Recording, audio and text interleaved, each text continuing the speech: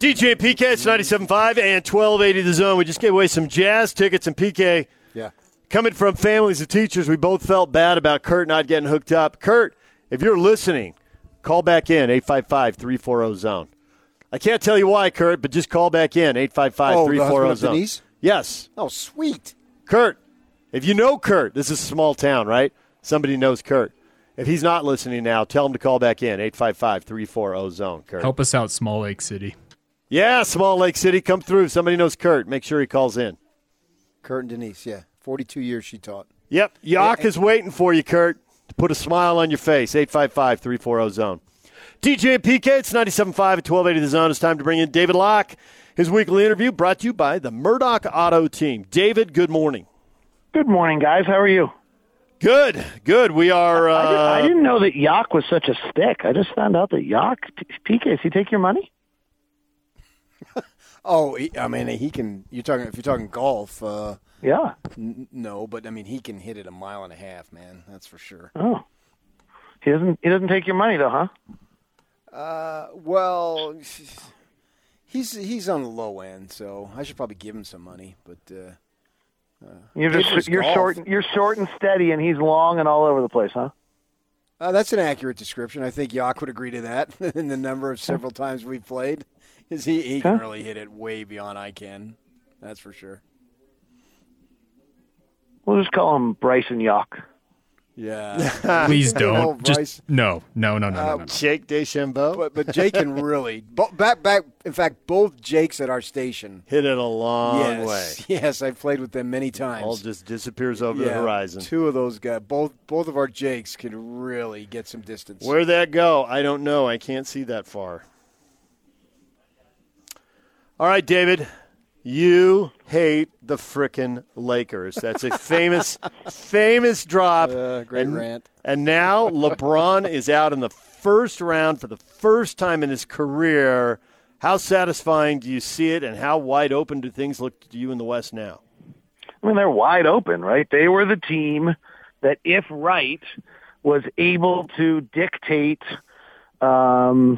what was taking place. They're the team that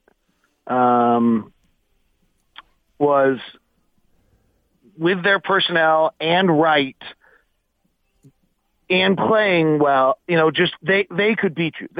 They could beat everyone. If they were right, they beat everyone. They just never were right all year. And then they fiddled with their roster in ways that I didn't like in the offseason. We'll never know whether they were right or not, but Dennis Schroeder's an inefficient offensive player.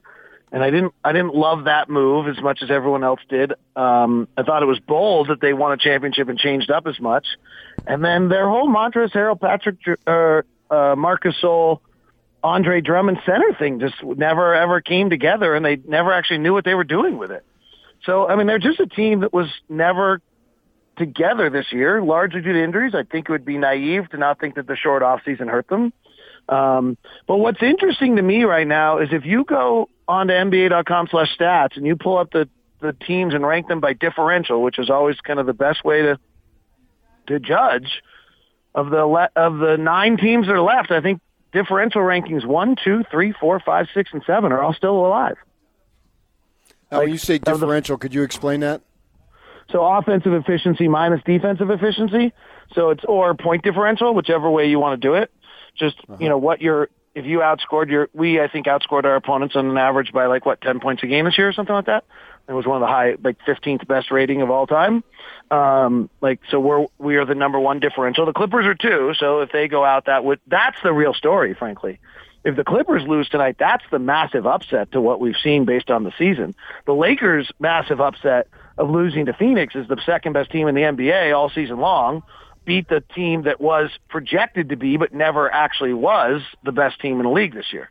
And I think that's a different upset to me than if the Mavericks actually just go beat the Clippers tonight. That to me is a stunner. That's a team that performed at a level they showed us they were clearly the best team in the league at times this year. And for them to lose tonight would be a massive upset in the NBA landscape. That to me is actually bigger than if the Lakers lose tonight, losing yesterday. So I'm curious what you think of the Suns-Nuggets matchup. I think if the Suns were healthy, I would pick them. Nuggets. What did I say? Suns. Suns and Nuggets, if the Suns were healthy in the second round. They are. Chris Paul's not healthy. Well, compared to Jamal Murray, he is. Okay, you got me there. but with Chris Paul the way he is, I think I like the Nuggets. Am I crazy? No, you're not crazy at all. But I mean, the Nuggets really have no backcourt, and they somehow survived that last series with Portland. I'm really surprised Portland fell out like that. I thought Portland actually was going to win that series, and I actually thought Portland might go to the Western Conference Finals. I'm stunned. They had really put together some unique things in their roster, and the addition of Norman Powell and the health of Nurkic. So I think you have to give Denver a ton of credit because I think they did beat a pretty good team this week in Portland. Jokic is great, and everyone who plays with him gets better, right? Like, I think that's where Jokic is way different than every other superstar in this league right now. Not way different because other players do. But, like, you know, if you think about it, Russell Westbrook, he puts up great numbers. No one has gotten better while playing with Russell Westbrook. Right now, the two guys that actually seem to make everyone better when they play with him are Jokic and Gobert. Gobert makes everyone better because of his pick setting, his defense. Jokic just makes everyone better. And, like, everyone can survive as long as they're playing with Jokic. And then he makes enough plays. So I don't think you're crazy because of the respect I also have for Denver. Just in, like, they just won't die, right? They just will not die. They're amazing. They're the one team that's left in the Final Four last year. They actually have the best 3-year playoff record kind of in the league now. They deserve a world of credit for where they are and who they are as a franchise right now and what they've done. So I don't think you're crazy at all. I do think Phoenix is really, really good. Like, for all of us sitting in Utah that complain that no one gives us any credit, Phoenix pretty much mirrored our season. And so if we're asking for credit, we probably should give Phoenix that same credit. They're really, really good. And DeAndre Ayton is the number 1 pick of the draft, and he looks like it. Like, he's been fabulous. So I want to know, how much did you think that the Jazz dominated the Memphis Grizzlies? Because I understand you're a homer announcer, and that's wrong. Wow, was that bull crap or what? Jesus. Excuse me. I mean, seriously, how low rent did you just become as a fellow journalist? So did they dominate them in your mind? Yeah, I don't think that series was close at all. Like, those games were exciting, and Memphis made runs, and Memphis was impressive. But, I never thought the Jazz were ever going to lose the series. I watched Game 1, and if you listen to anything I said after Game 1 is, like, we're totally fine once we get Donovan. Every problem we had in Game 1 was no Donovan. Yeah. And the idea that a series gets close and then a team goes on a 12-0 run to close the game, like, that's the NBA. And the idea that you didn't hold a 10-point lead is, like, really, you don't get the league at all. Like, teams in the playoffs, you're not going to hold 10-point lead. Like, that's the way the league works, particularly with the propensity of threes, and Memphis was shooting a lot of them, more than usual. So the fact that games, like, swung, 8 or 9 points, which is really almost nothing, that series was not close. We were up 20 in, 3 of the 4 wins? We led all but 8 minutes of the 4 games? There it is. Like, come on. To me, that's the stat that bolsters your case. Was for all the runs the Grizzlies made, they rarely took the lead. Right, they led for 8 minutes, and they led for no more than a minute in the second half of either of the final 2 or 3 games. That series was not close. It was exciting, but that's not the same. It was not close. PK. Yes. You'd be totally fired up, wouldn't you? You would have reacted just like I did. Come on, admit it. Admit it. You would have been totally fired up. Yeah, I probably wouldn't have gone back on Twitter. It broke every code of everything, right?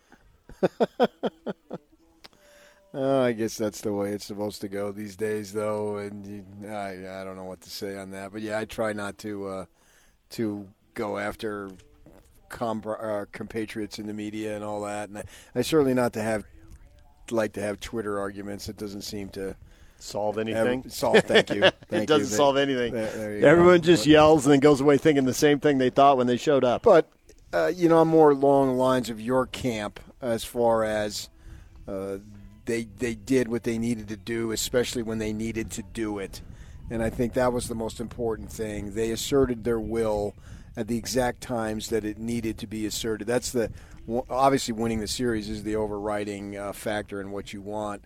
But when you look at it, and the way I looked at it is that when they needed to do what they needed to do, they did it. They needed to win game 2. We talked about this earlier in the week. They needed to win game 2, obviously. You don't want to go down 2-0 with 2 home losses. And then you needed to win on the road. You needed to get a game, and so the best game to get is game 3. So I look at games 2 and 3.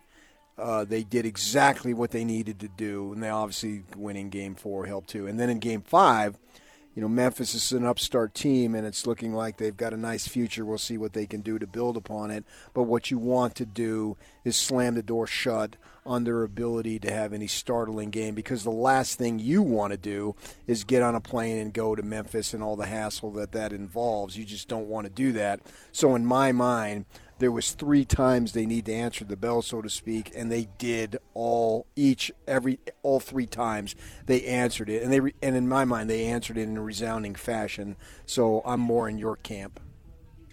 I thought I'm 100% with you, obviously. I actually thought the other one, and I thought it at the time, and then it didn't totally feel like that. But then when I rewatched the game, it felt like it more. And I actually think this is more to do with what Memphis had been through to get to this point. But what was the quarter? The third quarter, the Jazz scored 40 points in Game 4. Is that right? Mm-hmm. I thought they broke their spirit in that. I thought the series was over. They broke their spirit in the middle of that quarter. And you could see it. And then Memphis made like a nice little rally. But actually, if you go back and look at Game 4, I think we're up 10 with like 2 minutes left. Yeah. Like you win 99. Like our win probability, despite the fact Memphis made a little run in Game 4, our win probability was like in the 90s the entire fourth quarter. So I actually thought, to add on to your list of things, I thought the other one was that they broke their spirit. And the spirit, when I say they broke their spirit, let's phrase that comment a little bit. Let me rephrase. I think they mentally cracked Memphis. But that mental crack for Memphis is because of the fact that Memphis had played basically 7 or 8 super important playoff-esque games to close the season, played do or die against San Antonio, played do or die against Golden State. And at some point when you're exhausted and running uphill, it's over mentally. And that's what the Jazz did to them. And that's what they should have done to them. And that's also why, if we go back to all of our conversations we had during the months leading up, and you guys would always ask me, does the 1 seed matter? And I was pretty predominant. I was pretty stringent in saying, yes, the 1 seed really matters, because the team you're playing will have had to play 2 playoff games already. Plus they will have had to, race to those playoff games, and you're going to get a tired team. It's the same way. I know Mike Conley's hamstring's an issue, but if Mike Conley's hamstring is really an issue, like it has been every other time, it's 14 days. He's yet to come back from this in less than 14 days over the last 2 years. If it's the same thing he's had every other time, I don't know that, but if it is, so it doesn't actually matter if we start Sunday or Tuesday, which means I'm passionately rooting for Dallas today. Because the whole reason you want to be the 1 seed is you get the easier series against Memphis, who's tired because of all the things we just mentioned. The 4-5 goes to war with each other in a basketball sense. And then they finish tonight at 11 o'clock at night, board a plane tomorrow, and play at 1:30 without a single time to get on the court and practice of what the Utah Jazz do. That's a massive advantage. And frankly, Joe Ingles as point guard against Dallas has a lot better chance of success than Joe Ingles as point guard against the Clippers. Why? Clippers can switch 1 through 5 with Marcus Morris starting at center. And so then you're forced into an isolation game, which is Joe's weakness, rather than running the high pick and roll against the drop big. Joe struggles with kind of the physical Dylan Brooks, Jay Crowder, Mikal Bridges type defense. At least that's my opinion. He could disagree. When they're up in on him that tight, it's 6'8", it's harder to dribble. When you're taller, it's easier to dribble at 6'1". And Dallas doesn't play that same style of defense, and being guarded by Tim Hardaway or Maxi Kleba or Dorian Finney-Smith is good, but he's not Kawhi Leonard or Paul George. And without Mike Conley, they could really put Patrick. The Clippers could bring Patrick Beverly off the dustpan or whatever, the mothballs, since they didn't play him last series, and put him in on Joe. They could put Beverly on Donovan while putting Kawhi Leonard on Joe. The Clippers just have so many defensive options, plus they're likely switching 1 through 5, where Dallas doesn't have the same amount of defensive options, and they're likely dropping the big, which means Joe can play the pick and roll and make Porzingis move, and you just get a much better Joe Ingles. And as of right now, Joe Ingles is the key to our playoff success. Wow. So the Dallas Mavericks finished 5 games behind the Clippers in the standings. Granted, the Clippers were tanking. It could have been more than that. And the Clippers' net rating is almost 4 points better than the Mavs. So why in the world are the Mavs up 3-2? Why in the world has the road team won 5 straight games? And this all going to come back to the Clippers' chemistry or lack thereof? So some of this is explainable and some of this is not. The 5 road wins is not explainable. Let's move on. Dallas is better than their ratings. They got hit by COVID really, really badly, and you kind of actually have to look at Dallas. There was the ice freeze storm in Dallas, and they ended up having a 5-day training camp because they couldn't play. And if you kind of have to look at Dallas from that point on in the season as who they are as a team, and then their ratings are much better, though they have had probably the widest fluctuation of performance of any good team in the league this year, throughout, just sometimes being on and sometimes being off, and their shooting has been abnormally good in this series. So in the make-or-miss league element of things, they simply just outperformed norms in the first 3 games, and they lost one of them, which is what's a little disconcerting. For whether if you're rooting for Dallas tonight, I kind of think the Clippers are going to win just because that game 3 bothers me. Dallas shot 53% from 3 and lost. And when you're doing that, that's a bad script for the future of your series. And then I just think that, yes, I'm not big into the whole, you know me, guys, I'm not into the heart and the this and the that, but there's just something not quite right on the Clippers. Now, again, Dallas won the first 2 games because they had abnormal shooting nights. But Game 5 bothers me. The Clippers I thought had that in control. And I went back and rewatched the second half of that game yesterday. And, they're up in the third quarter and they're at home and Kawhi's rolling and PG's okay, playing pretty well. And then that momentum just doesn't hold through the fourth quarter now the Dallas is much better than Memphis, but in kind of the opposite way of what we just talked about. The Jazz kind of just kept going forward in that series, is they were playing well, and even if Memphis kind of was going, then the Jazz still. But yeah, the Clippers just didn't keep it going, and it was strange to me. And Paul George had some turnovers late, and he's just such a bad playoff player. So I was a big Clipper believer, but I also believed in a team that had Serge Ibaka and Luke Kennard contributing because I thought they both added things to this group. I bought the narrative that had kind of been percolated around the league that Montrezl Harrell, Patrick Beverly, and Lou Williams were a locker room problem, and that what they had done is purge their locker room problem, and they were much better because of it. I actually fully bought that. I'd kind of heard that was a common thread, that they had actively tried to trade Patrick Beverly throughout the last year, and that they've been actively they never offered Montrezl Harrell a contract on purpose, and that they had actively tried to trade Lou Williams, which they finally did. So those all that story was percolating last year, and then this year their actions showed to me that was true. And so I was all in on the Clippers. Watching them this series has been telling me that there's still something missing. I can't, statistically it's not there. They're still frankly great. So you're putting Joe Ingles in the spotlight, and you believe that he's very critical to the success of the next series. Any concern that we viewed him as slumping in the first series? Oh, yeah. And I'm not trying to, put Joe Ingles in the spotlight, but he just became our 20-minute-a-night backup point guard when Mike, the beauty of the Jazz is that multiple pick-and-roll ball handlers, Joe, Mike, and Donovan, all equally great at it, all top 15 when ball handlers in the NBA and the pick-and-roll.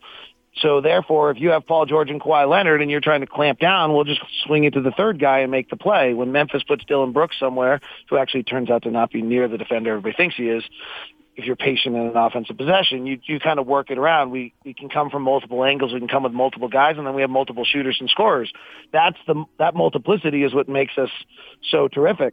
And so you lose Mike Conley, you lose one of those shooters, and you lose one of those ball handlers, and so it just increases. And Joe's the one whose role changes.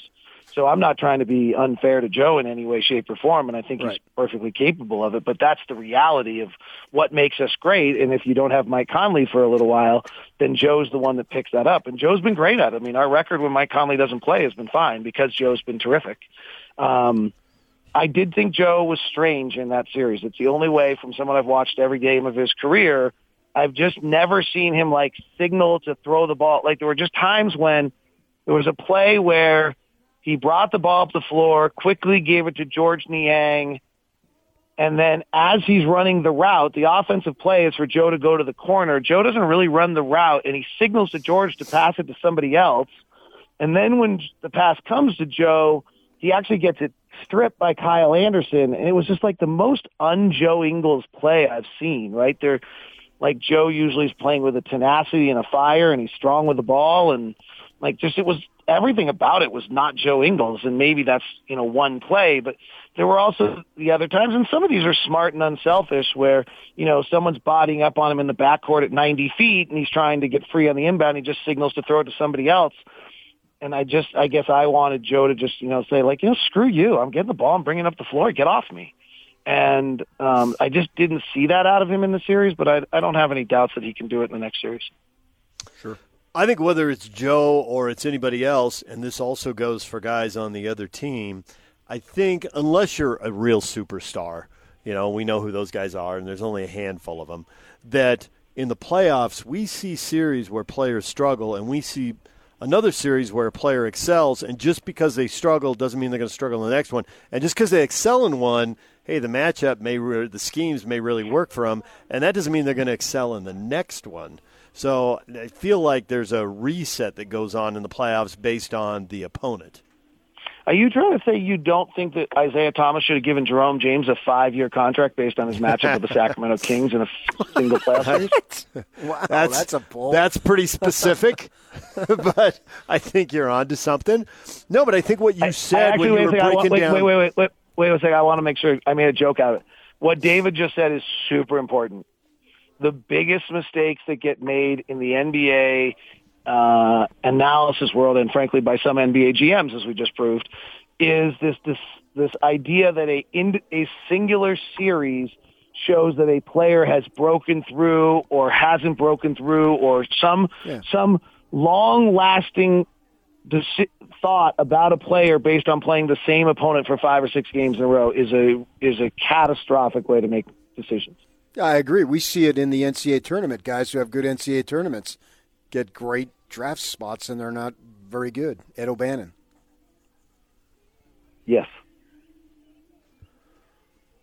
So I thought that's when you were breaking down how the Mavericks defend differently than the Clippers, I thought that was a great example of, who you face in a series can really determine how well you play, because your matchup can change so dramatically, because let's face it, the Mavs just don't have Kawhi Leonard and Paul George chasing people around on the wings.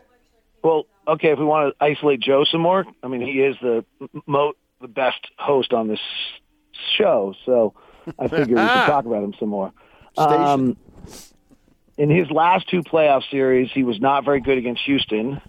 He was pretty good against Denver, and so just really, overgeneralizing. But they're the 2 different defenses we're talking about. Yeah. Houston switched everything 1 through 5. Denver played Jokic as a drop most of that series.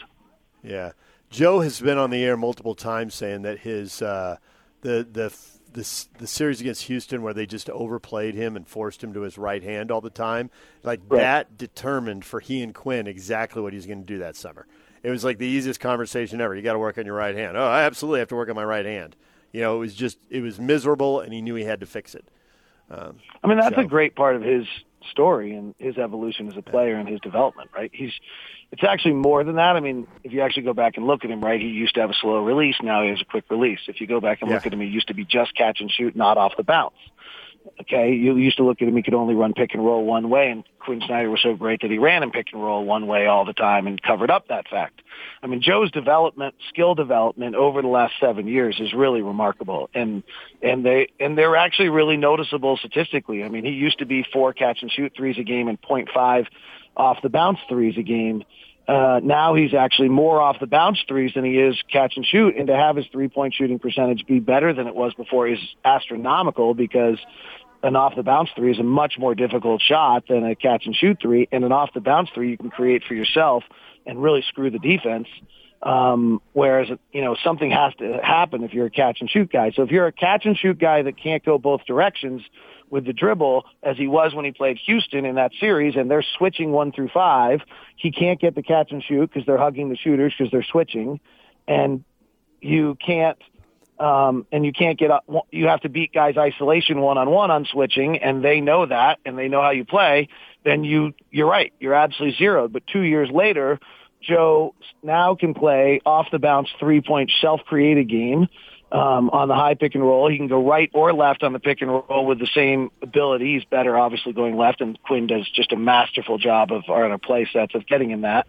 But that's a sign of Joe's evolution as a player and how much better he's become in that. He's still not a good isolation player. That's that's our kryptonite is teams that can switch 1 through 5. We got way better at it during the season, but physical teams that switch 1 through 5 and are able to top block our wing players, that seems to be the defense that has caused us the most problems, and Phoenix plays it better than anyone else in the league. And, we've had our worst offensive games against Phoenix. So back to where we started this conversation, I would suggest root for Dallas tonight and root for Denver. All right, and there it is. He's David Locke. He hates the frickin' Lakers, and he's very happy right now. Now he needs a couple more things to break his way. David, thank you very much. I do think it's important, by the way. Dallas wins tonight. That's a far bigger story than the Lakers losing. I mean, from a basketball standpoint, I get from a national TV standpoint. But from the way the season's gone, if the number 2 differential team in the league loses tonight, that's an incredible story. That's a massive collapse. David Locke, you'll hear him on the call whenever series number 2, round 2, starts. Could be Sunday at 1:30, but it might be next week, maybe Tuesday night. David, thank you very much. See ya. All right. Hey, Yock, have we heard from Kurt yet?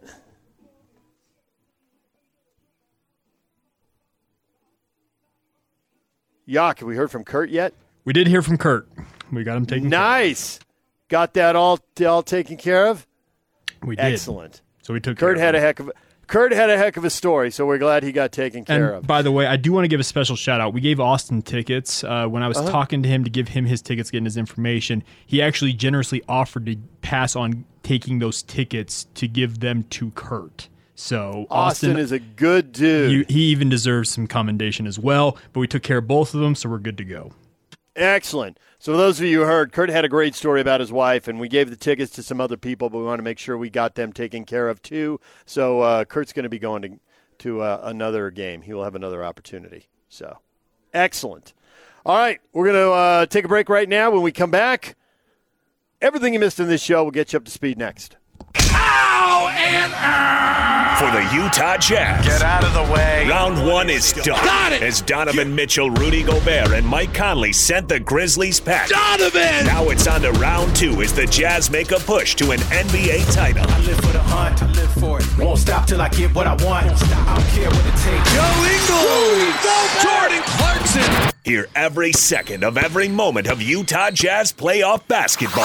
It's all about survival. Right here on your exclusive home of the Jazz. 97.5 1280 The Zone and the Zone Sports Network. The Zone Sports Network. Flex, Rudy, flex! Frustrated, frustrated for sure. It's something that I've worked tirelessly, I guess that's the word, kind of night and day on. And, put a lot of effort into it, showing up early, staying late, strengthening, running, conditioning, everything. And you don't know when it'll happen or why it happens. It just does. And for me, it's never been a true hamstring pull where it just knocks you out. It's just a small tweak that's just enough to cause discomfort and worry some folks. So that's the frustrating part. There's Mike Conley. Only played 12 minutes in Game 5, felt something in his hamstring. Jazz said he'd have an MRI, and then they let us know, and the word is he'll be reevaluated before Game 1. You're optimistic. David Locke was just on. I got to say, I'm more locked than you. I hadn't really thought 2 full weeks. We already know that you're more locked than me. Thank you. But I'm not counting on him for Game 1. And I don't even know if Game 1's going to be Sunday or Tuesday. It just seems they're really careful with this kind of stuff. They were really careful with Donovan Mitchell. So when was the last game? What night was it? Wednesday? It was Wednesday. All right, so you basically had that night off. So that's pretty much 4 full days. But I don't know that the last one was a mild strain. And I thought they were very specific about this one this time. Well, then I'm going to hold on to that as hope. And I hope you're right about that, reading into that word. Am I wrong, though? Am I missing it? Maybe I'm wrong. Maybe I'm not remembering. I looked at it. They specifically said a mild hamstring strain. Which is why when he said 2 weeks, that hadn't occurred to me because of what you said. It's mild. But if he misses a week, depending on when the series starts, he's coming back. Is he coming back for Game 2, 3, or 4? Well, I buy Locke's logic in that if he's going to miss a week, so it doesn't matter when Game 1 starts, so root for the Mavs because they are going to have to play tonight, obviously, get on a plane either tonight, I assume, or tomorrow, and hustle their way to Salt Lake. So they had very little prep time for Game 1. Now, you can argue that it might be the same Game 1 versus Game 2, but if everything's equal anyway, then just go ahead and get the opportunity to play a Mavs team that, for that specific game, is not at their best preparation. And then I don't think the Jazz need to steal it. I'm not going to say that because I believe Joe's going to rise to the occasion. And I think he's proven this. This is nothing new.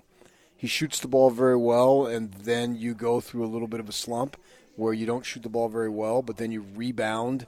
I mean, this is not the first time.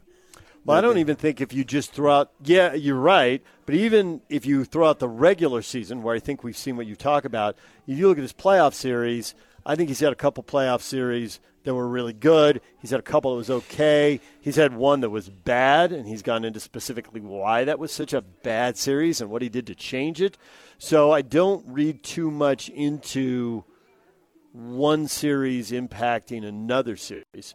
He's almost 40 games deep in his playoff career. He will be, that's basically half a regular season worth of playoff games. So we can get a pretty good read on who he is. And I think Locke spelled out the matchups, and if they get the Mavericks, I think Joe can have a pretty good playoff series against them. Yeah, I would expect it. I look at the Mavericks. I'm not sure how they're doing it. They sort of remind me a little bit of the Rockets back in the day with one superstar and a bunch of role guys that first season. I realized they got Drexler midway through the second season.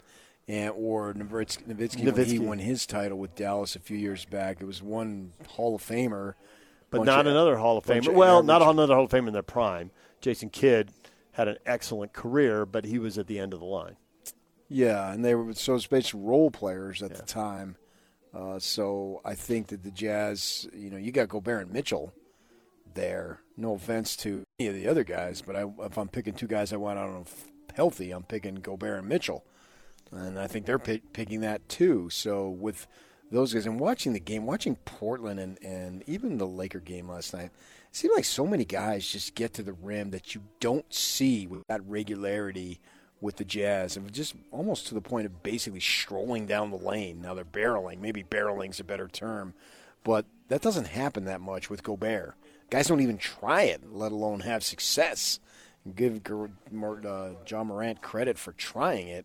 No problem making the try, particularly in a series where you're not going to win anyway and you need to go through your growing pains and see what you're about. I love this kid's courage. So I still think the Jazz have an advantage, particularly if they play Dallas, to win the series with or without Mike. Well, to your point, the Jazz third in defensive rating, and the reason you don't see it happen with the Jazz and you see it with a lot of other teams is the Jazz are just better defensively, and it is a big Gobert impact. It's a huge Gobert impact. But the only two teams that had a better defensive rating than the Jazz are the Lakers and the Sixers. Well, the Lakers look back, they didn't have Anthony Davis. I mean, there's a long, athletic guy who will challenge a lot of shots, and they didn't have him. Yeah, and They're done. You wonder if they'll come back. I don't know that they will. I'm not going to rule LeBron out, but he'd be 37 next year, and Anthony Davis is brittle. Yes. Fact. And with LeBron, when you see him not looking like LeBron, I'm curious how everybody evaluates it. I think it's like 70% ankle, 30% advancing age. But I'm sure there's people who think it's 80% father time, and it's only 20% ankle, So it probably is a little bit of both. Yeah, but that's now anyway. In another year, how much now it doesn't matter anymore. How much do his skills erode in another year? And if he gets injured again. It has been 2 out of 3 years now. Yeah. The first one strikes me as something that happens with age. The second one, it was just wrong place, wrong time. But it can still impact how quickly you come back.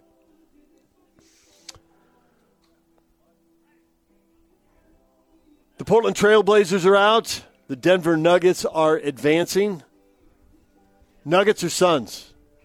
I think Nuggets. I want to pick the Nuggets in this series. Oh, man, I'm going to sentimental. I mean, that caller who called up and said, my Suns were toast. Bleep you, buddy. Yeah. But your Lakers are toast.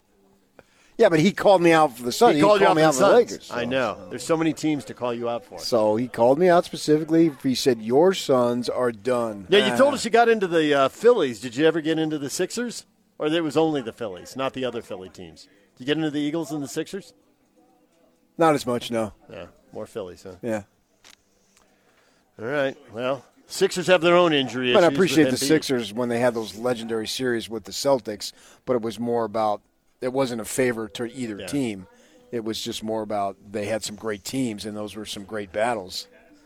All right, DJ and PK, coming up, we've got your feedback. Today's show. Stay with us. And it's all over almost here. Don't go nowhere. The Big Show. With Jake Scott and Gordon Monson.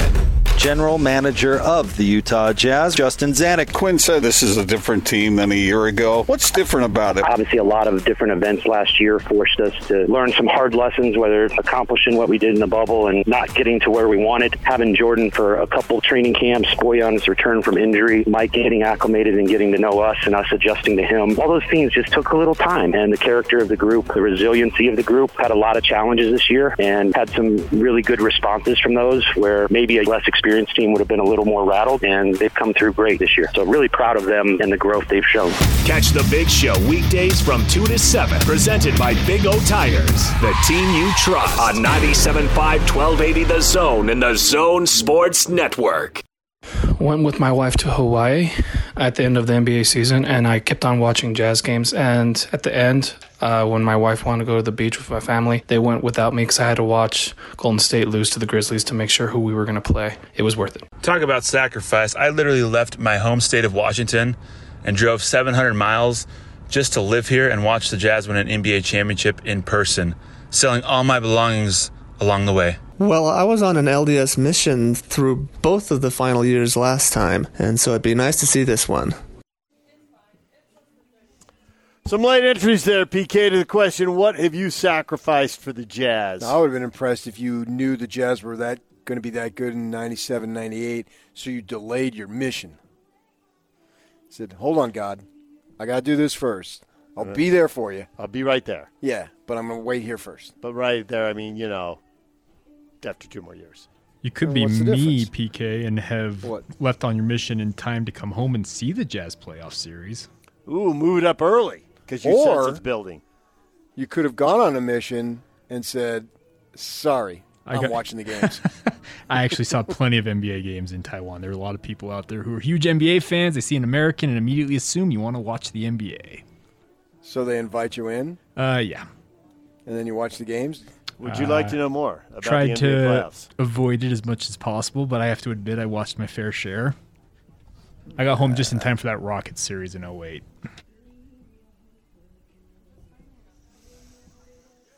Question of the day, and we're getting a lot of reaction to this. The Jazz, second round opponent. Mavs or Clips? Who do you want to see in round 2? Brandon says Mavericks. LA can just slide off into the Pacific for all I care. Jeez. They already got Catalina. Another Catalina. Mavs, Colby says, no LA teams in the second round would be delicious after all the hype this year. I don't think the Clippers got a lot of hype, though. You don't think they were picked second? They did get I get that's not a lot of hype, though. That's not a lot of hype compared to what the Lakers getting picked first because the Lakers own the town and LeBron has. Who's against the Clippers? They haven't won enough. Yeah. Tom says it doesn't matter who they play in the second round. Jazz in 4. Ooh, I wouldn't pick that. I think it's very difficult to sweep. What do we have, one sweep? The Jazz have swept a best-of-7 series one time. I mean, this year. Is it just this the year, Bucks? one sweep, yes. Yeah, it's very difficult to sweep. Especially in the West. The team's got too much talent to get swept. Now, I suppose if they would have had Mitchell, they could have swept. This will be game 23 in the West this year. And in the East, it's all done in 19 games. And we might have a 24th first-round game. And you got to have 16, and you can't have more than 28. 5 is plenty good. Adam wants the Mavs in the second round because there's only one star to worry about. Jeff's with him. Clippers are more dangerous if Kawhi and PG start clicking. Luke is great, but he doesn't have much support. Yeah, what level of if is that? What's the size of if Leonard and George click? Porzingis, we thought he was going to be, but certainly not the star anywhere close to Doncic. Plus, he's injury prone. And the Mavs seem to have a lot of role players that actually play well off of Doncic, because if you're going to go to Dallas, you better make sure you know how to play well off of him, because he's going to be their guy. He's going to be their Steve Young to Montana to Young and Favre to Rodgers, Nowitzki to Doncic, two foreign guys who are just, one already hit it big and the other is well on his way. But did Dirk, did he retire? Did he play a year with Doncic? Did he try No, 3 they years did ago? not play together. So they The transition, in the night. yeah, transition went straight from Dirk to Luka, though. And that's quite a transition, if we're being honest. Those are two look like superstars. He's a heck of a player, no doubt about it, man. They need to give him some talent, too, because he's got all the talent in the world. Plus, he's got the moxie. He does. Yeah. I mean, he doesn't bow to the crowd like Trae Young was doing and whatnot, or have spectacular, I'm going to challenge you, Gobert dunks. But he's big shots. Big shot dude, yes. man. And he's not afraid of the moment and actually relishes it. I think right now, for me, he's a little bit too preoccupied with the refereeing. I would tone that down a little bit and focus your energy. Let Carlisle handle that stuff. That's what the coaches are for. Coaches get on refs. I mean, I don't have any problem talking, but just don't make it too much.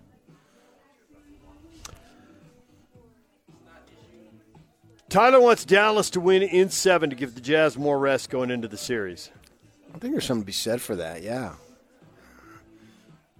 Why not? If nothing else, maybe give Mitchell more rest. I don't know. So the only way Dallas wins in 7 then is if the road team wins 7 straight games in a series, which has never happened, but this could be the first time. But why not in a year with limited crowds? I guess it would make more sense. It's going to happen. They've already won 3 times, so certainly they can win one more. I just wonder if somehow at some level the Lakers are in that break in the huddle, or the Clippers are in break in the huddle on Cancun, Cancun's your 3-2-1, wasn't that the story? 3-2-1, Cancun. I don't know that I would choose Cancun if I can go anywhere. I might go Maui. I've been to Cancun a number of times. You've been to Cancun and Maui. You're the expert. Hawaii's my jam. No, I've been to both of those for work. I've been on free trips, both of those locations. Yeah, winner. And I've also paid to go to both of those places. The free trips were so good? Well, no, the funny thing is that in 2008, we wanted to take a trip. We saved up miles and everything, so the family of 4 to go. We go to Cancun and have an absolutely marvelous time, no question about it. And then the next year they start the Jazz Beach Fish. I haven't been a lot of places, so the next 4 years I go to Cancun, right? And if I would have known I was going to go to Cancun, you would have gone somewhere else. Yeah, so I went to Cancun 5 years in a row. Although Maui, if I could go to Maui, I'd go to Maui 1,000 years in a row. if I could. I mean, even if I had been there 99, 100. And Maui's that much better than Oahu? For me, yes. I mean, it's all in the individual preference, but Oahu is very, very crowded. Maui is laid back, and it has Lahaina, and then on the other side has a little action if that's what you want. But, yeah, I haven't been to many places. I haven't been to any place in Europe or South America or Africa, but I've been to Maui a few times, and it is just absolutely awesome. We were supposed to go last year. My sister has a timeshare, and she was going to give it to us for a significant wedding anniversary, and we had to delay it, obviously, because of the pandemic. And this year they couldn't get it, so we had to delay it. So we're shooting for next year. Okay. All right, DJ PK, we're out of time. Coming up next, Hans and Scotty, the big show later today. They're all going to have some Jazz tickets to give away. So keep listening. If you don't win the tickets, remember you can get them. They're on sale now at utahjazz.com, and they're also available on the Jazz app. Might be a Game 1 Sunday. You'll know when you see what happens with the Mavs and Clippers tonight, 7 o'clock on ESPN. That's going to do it for us. Have a good weekend. We will talk to you Monday morning.